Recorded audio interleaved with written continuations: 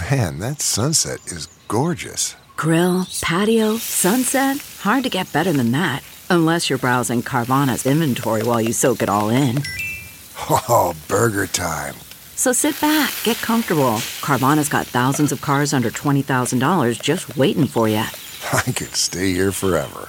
Carvana, where car buying meets comfort meets convenience. Download the app or visit Carvana.com today.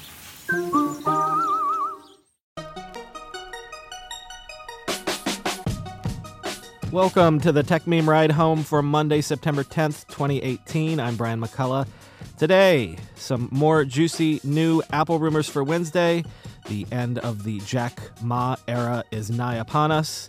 There were some naughty apps in the Mac App Store and why following people whose politics you disagree with might not lead to peace in our time.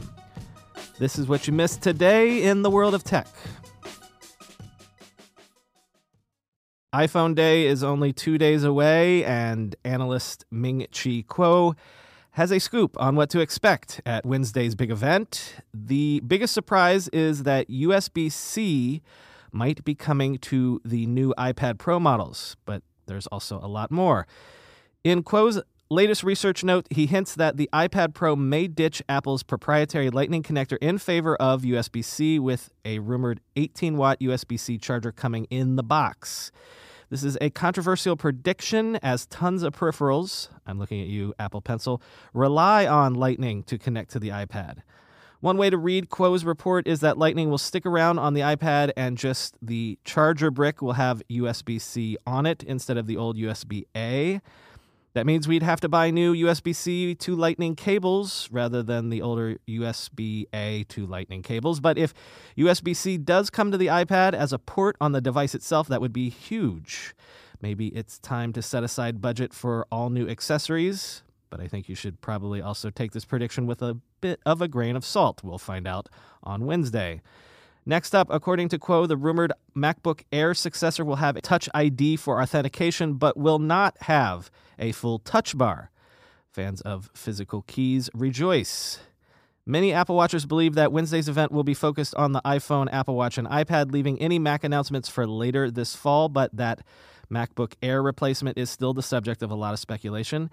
Then there's a series of rumors about the Apple Watch Series 4. First, Kuo says that all new models will have a ceramic rear shell. Currently, ceramic is a high-end option, while the cheapest Apple Watch models have an aluminum body, and the mid-range models are stainless steel. If Kuo's reporting is to be believed, the premium material is coming to everybody with the new devices. And the second item on the Apple Watch checklist is a new sensor, an electrocardiograph. If you've ever had an ECG or an EKG test, this sensor would be a scaled-down version of that, minus the sticky pads and wires. A mobile electrocardiograph sensor would use electrical skin measurements to figure out what your heart is up to. This new sensor would join the existing pulse sensor and presumably could alert wearers to heart problems. Kuo says the rumored mid-range 6.1-inch LCD iPhone is experiencing manufacturing issues, so what's new? Its production is being pushed back to early October, delaying it by a few weeks, which means there could be shipping and delivery delays. This lines up with Mark Gurman's reporting for Bloomberg. Finally, Kuo says Apple's AirPower charging mat, announced a year ago in September 2017, will finally come out alongside updated AirPods with an inductive charging base. If you like magnets charging your gadgets, get ready, finally, for AirPower. You know, on last Friday's show, I said it seemed like all we were going to talk about were tech executives and the revolving doors in the C-suite. Well, it seems like this is continuing as a trend because there are two important transitions that were announced over the weekend and into today. First up, in a filing with the Securities and Exchange Commission, Snap gave notice that its chief strategy officer, Imran Khan, would step down soon. Khan has been in his current role at the company since 2015. The filing stressed that Khan's leaving was not due to any disagreement with Snap or its policies. In an exit memo addressed to his team, Khan was upbeat, listing accomplishments over the past 4 years and calling Snap, quote, an amazing company. In the memo, Khan thanks CEO Evan Spiegel and assures the team that he'll stick around for a bit to help identify a replacement. Bloomberg tech reporter Sarah Fryer noted on Twitter that Khan is one of the last members standing from the management team that took Snap public last year. She wrote, Snap, since the 2017 IPO, has lost or replaced its chief strategy officer, chief financial officer, head of product, head of engineering, chief counsel, head of sales, head of hardware, end quote. That's a long list. Fryer then published a scoop for Bloomberg saying that Khan was leaving Snap to start an investment firm. Shortly afterwards, she noted, quote, Snap shares down, now to $9.76, near an all-time low. Snap reached a high of $27.09 after the IPO, end quote. A little math from her piece on Khan's new venture reveals that Snap has now lost 33% of its value just in the year 2018. And this news is a bit epic. On Sunday, the New York Times first reported that Alibaba's co-founder and chief executive Jack Ma would step down from the Chinese e-commerce giant to focus on philanthropy. The company later clarified via the South China Morning Post that Ma would remain executive chairman for a year while he helps smooth the transition for his successor. Ma is only 54. Today, actually, his birthday. So perhaps that explains the timing. Ma is one of China's wealthiest men. His fortune is estimated at $40 billion. He's a former English teacher who founded Alibaba with just a $60,000 investment. The company is now currently valued at $420 billion. Ma was very much one of the pioneers of the modern Chinese internet startup ecosystem. Perhaps now he intends to pioneer the philanthropic template for his generation of Chinese tech entrepreneurs. Just last week, he told Bloomberg Television, quote, there are a lot of things I can learn from Bill Gates. I can never be as rich, but one thing I can do better is to retire earlier. I think someday and soon I'll go back to teaching. This is something I think I can do much better than being CEO of Alibaba, end quote. This morning, it was revealed that Ma's chosen successor as chairman of Alibaba's board would be Alibaba CEO Daniel Zhang, who is best known for his previous roles as CEO of Taobao and president of Tmall.com. In a letter to shareholders, Ma said, quote, starting the process of passing the Alibaba torch to Daniel and his team is the right decision at the right time, because I know from working with them that they are ready. And I have complete confidence in our next generation of leaders, end quote. And indeed, he says he is planning to go back to teaching in some capacity, though that probably means that education will be the primary focus of his philanthropy. Quote, I also want to return to education, which excites me with so much blessing because this is what I love to do, Ma wrote.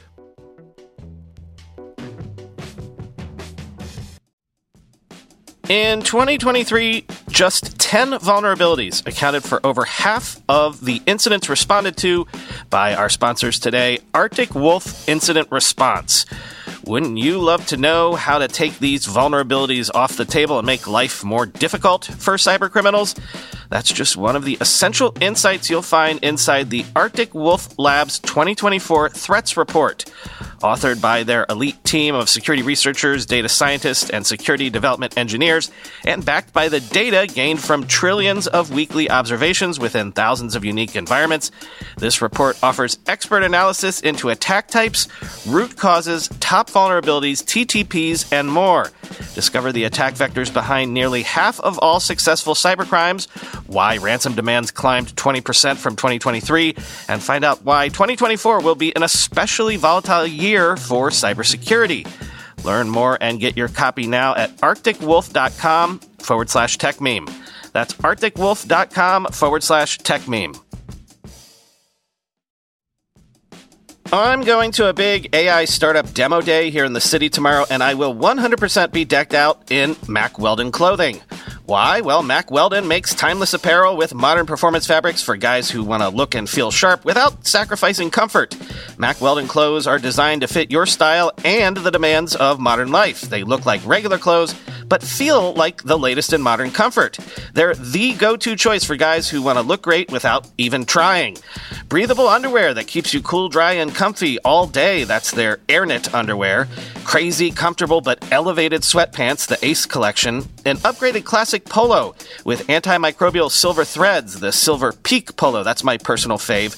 And ultra-soft antimicrobial tees for when you need to stay fresh longer. Their silver crewneck t-shirt. Get timeless looks with modern comfort from Mack Weldon.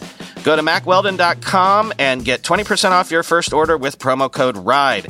That's MackWeldon.com, promo code RIDE. 9to5 Mac writer Guilherme Rambo reports that yet more apps from Apple's Mac App Store have been quietly recording sensitive user data and sending it to a third-party server. This is now officially a trend after just last week an app called Adware Doctor was caught uploading user data to a server in China. Apple has pulled the new offenders, but this leaves us all to wonder what's next. How pervasive is this problem?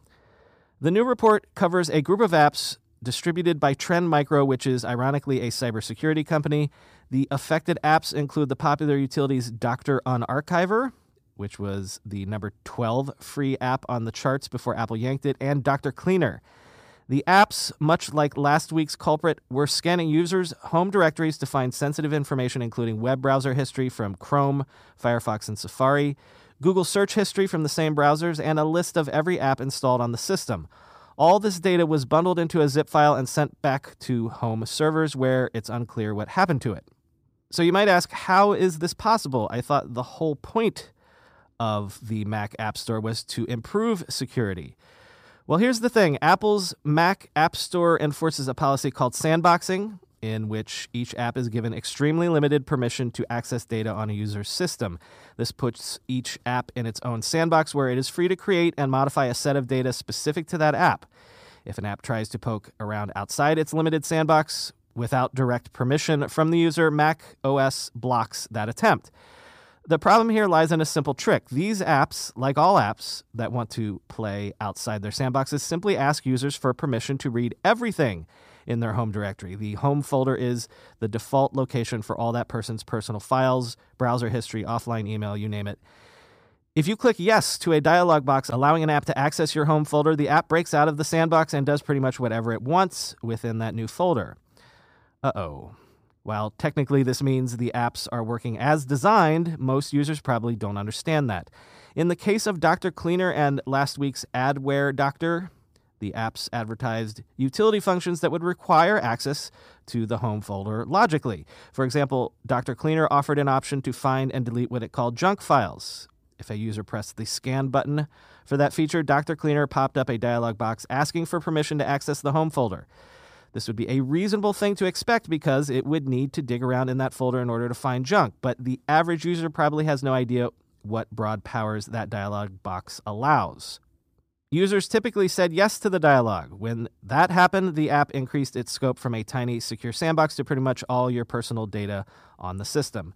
After these apps were revealed to be exfiltrating sensitive user data, Apple removed them from the Mac App Store, though Trend Micro's app marketing websites are still up. Changes coming in macOS Mojave, which is likely to ship in just a few weeks, introduce a few new protections for user data. For instance, in Mojave, even if you give an app access to your home folder, that app can't read your Safari browsing history or cookies. But Mojave isn't out yet, and lots of other data is still up for grabs, even with the tightened restrictions. To sum it all up, be very careful when you grant any app access to your home folder, or really any folder on your computer. There's just no telling what it might be doing in there. Also, maybe think twice about apps that call themselves Doctor. Finally today, one of the complaints common about social media is that we end up in echo chambers of our own design, often following people we agree with and thus reinforcing our existing beliefs. The most commonly proposed solution to that problem involves exposing ourselves to opinions we don't agree with. Just follow some people on the other side, right? That should fix it.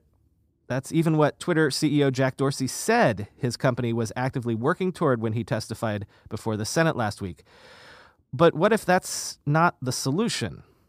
In a New York Times opinion piece, Duke sociology professor Christopher A. Bale tackles Twitter specifically and political polarization in general. Here's the most important line in the piece, quote, "Forcing Twitter users to encounter political views they disagree with, my research shows, can make them become even more wedded to their own," end quote.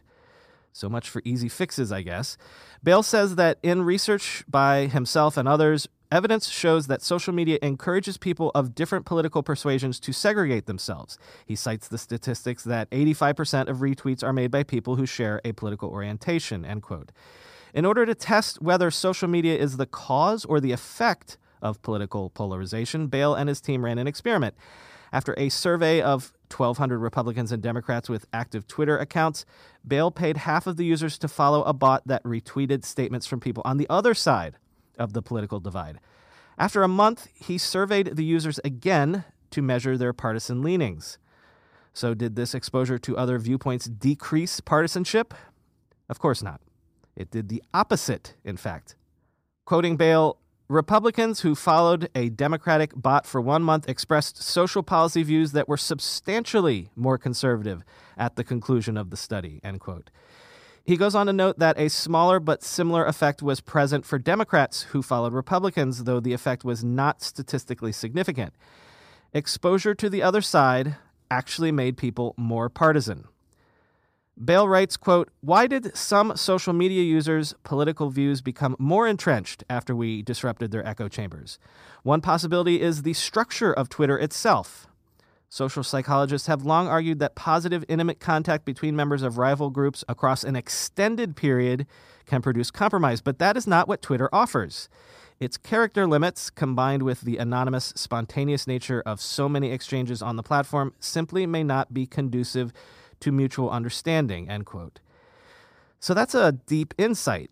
Maybe Twitter's greatest strength inevitably leads to polarization. It's a real bummer when your product's killer feature is also perhaps its fatal flaw. Bale lists some things that Twitter should, and perhaps more importantly, should not do to attempt to remedy this. First, he suggests that Twitter remove its character cap on posts, allowing for more nuanced discussion. Second, he says that Twitter should not simply force users to see opposing political views, but instead should give a general alert to users to make sure people know when they're being exposed to only one point of view. Third, Bale says that Twitter should experiment with exposure to different views on specific issues because, quote, "Twitter users appear already to have broad conversations about politics," end quote. Yeah, that's the understatement of the day, Professor Bale. So I didn't go with it as a segment today, but there's a lengthy interview/profile up of Mark Zuckerberg in The New Yorker today. I have a link in the show notes. It's the very last one. But the news in our Slack channel today was that in that piece, he's quoted as saying he's a loyal tech meme reader, which is actually something that he's said in the past. Shame they didn't ask him what podcasts he listens to. Mark, if you're listening right now, have my Facebook app send me a notification or something that says pods are cool, but, don't spell out R, make it the letter R, and spell cool with a K. Anyway, the Tech Meme Ride Home was produced by myself and written by me and Chris Higgins again today. Chris will be back on Wednesday to help us tackle the iPhone Day. Talk to you tomorrow.